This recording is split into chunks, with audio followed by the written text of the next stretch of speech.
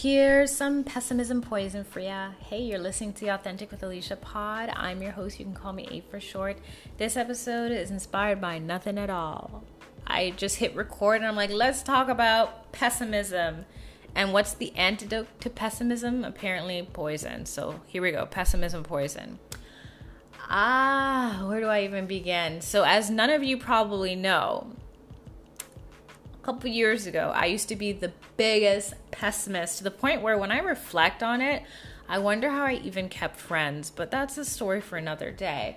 I wanted to bring this up since I'm sure a lot of you guys either know someone or are that someone who's a pessimist, and on either side of the fence, it can be something really hard to deal with.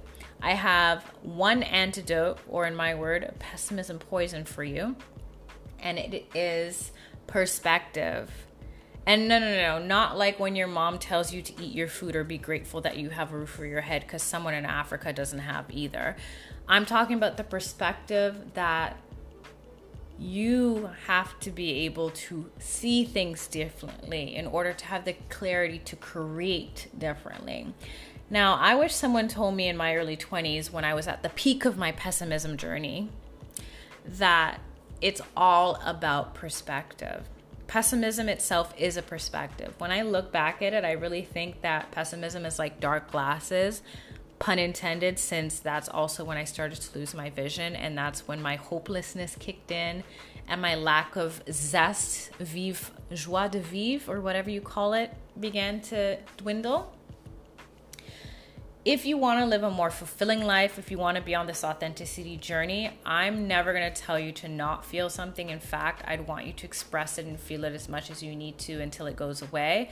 But what I will say is I never want you to dwell in something. And if you do have that pessimism trait, you may have a liking to dwelling in negativity longer than what would serve you.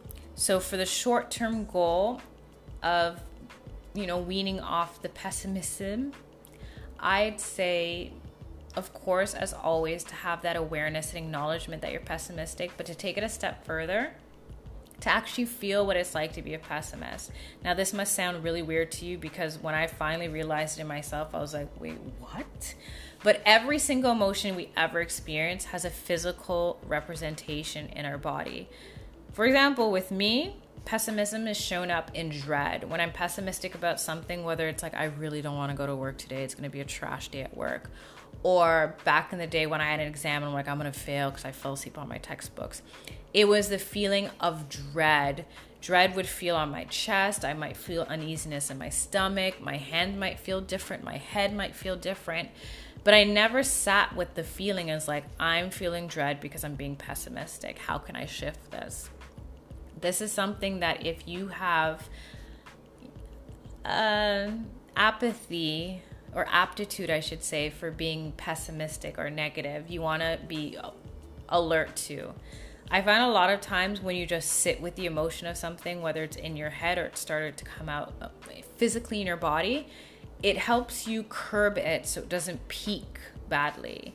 The thing with being a pessimist is it can also become other things. It can represent in other types of emotions. I made a private Patreon bonus episode a couple weeks ago or maybe last week, I don't know, about things. About how we all have a thing that we love that maybe someone across a planet or across the street has no idea that even exists. Whether it's flame throwing or archery or fine arts, I don't know, it could be anything. The same goes with emotions. We all have emotions, and some of us give more value to emotions than other emotions. And that's the thing with a pessimist. The same way someone who is a cartoonist may really be into a particular style of cartoonery, and you may have no idea what this art style is the same way a pessimist may give more value and pay more attention and more energy to negativity or discomfort. And like anything else, it's not going to be easy to shift the gears. But once you give yourself that awareness and that clarity, at least you can start to realign to something that serves you better. One thing I can say for sure, especially based on the past I've had, is pessimism hasn't been something that has added to my life. Of course, I've been able to use it as a tool to find awareness, kind of like an indicator on the gas valve to let you know, maybe it's time to refill up and change your thought patterns. But more often than not, it's been something that's taken away from the experience of life itself. To put it bluntly, when I was diagnosed at 21 with my eye disease, I know I don't talk about this much on the pod because all I do is talk about Life Legally Blind on YouTube. But for sake of this conversation, it's a good example. I was so pessimistic. All I cared about was a cure. I felt like my life was over. There goes my 20s. So much for being forever 21. Now I'm going to be blind eventually. And that train of thought bled into everything in my 20s, whether it was who I chose to date, the jobs I stayed at too long, the way I felt about myself.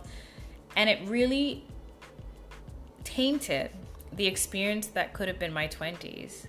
Now, I'm in a weird, strange way glad that happened, because now I know with such precision what pessimism can do to the life that I want to live and how I want to prevent it from doing that again, at least in my 30s onwards.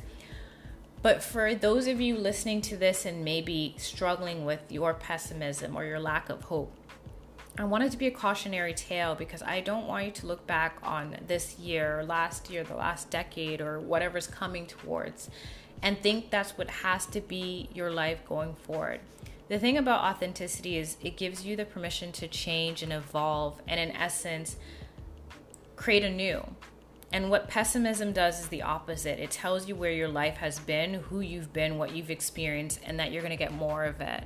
I wish I had known that years ago, because I didn't realize back then what I know now about how each day, even in the smallest of ways, even when you don't think it's going to, can help you get closer to your truth. Now, I'm not saying that once you snap out of being a pessimist, first of all, it's not going to happen overnight. I still have pessimist moments from time to time. But once you realign with being more balanced, that things are just going to turn up and everything's going to be rose-colored glasses and sunshines and rainbows and buttercups. No. But once you have the awareness that this pessimism is not serving you and those around you, and you actively engage with your thoughts and you have conversations with yourself about, why am I thinking this way? Why won't I let this circumstance or this scenario be different this time? What's the harm in looking forward to something rather than looking down at or thinking back to what was that wasn't good and this might be the same? Taking that chance and making that change is going to really, really make a big difference. And you may not think so initially, because trust me, when I first started putting this into practice, I was just like, I feel imposter syndrome. I feel like a fraud, because I've always just been the person that's like, this is it, life sucks now. I'm going to be visually impaired, and that's that on that, trash. But once I realized that life happens on one plane, and then when you have negative thoughts or you decide to always choose the downside of things, you make things even worse than they already are. It really puts things in perspective. There's no other way I can say it. I don't want to really ramble on and reiterate it too much, but I wanted to make this episode because I was thinking of anyone who's been like I was. Just know you're on the journey. You're going to have moments where you slip back into negativity, when you're the person that thinks the sky is falling, or that things will never work out for you, or why is life like this? But know that each day, each moment is an opportunity for things to improve. Even if it's snail pace, it's still better than it was yesterday. And as small as that is, that's still better than what it was. So on that note, I'm going to wrap up this episode. I hope that you guys enjoyed. If you did, you know what to do. Rate and review to let the algorithm know that you want this pod to grow. And until next week, stay blessed, stay authentic.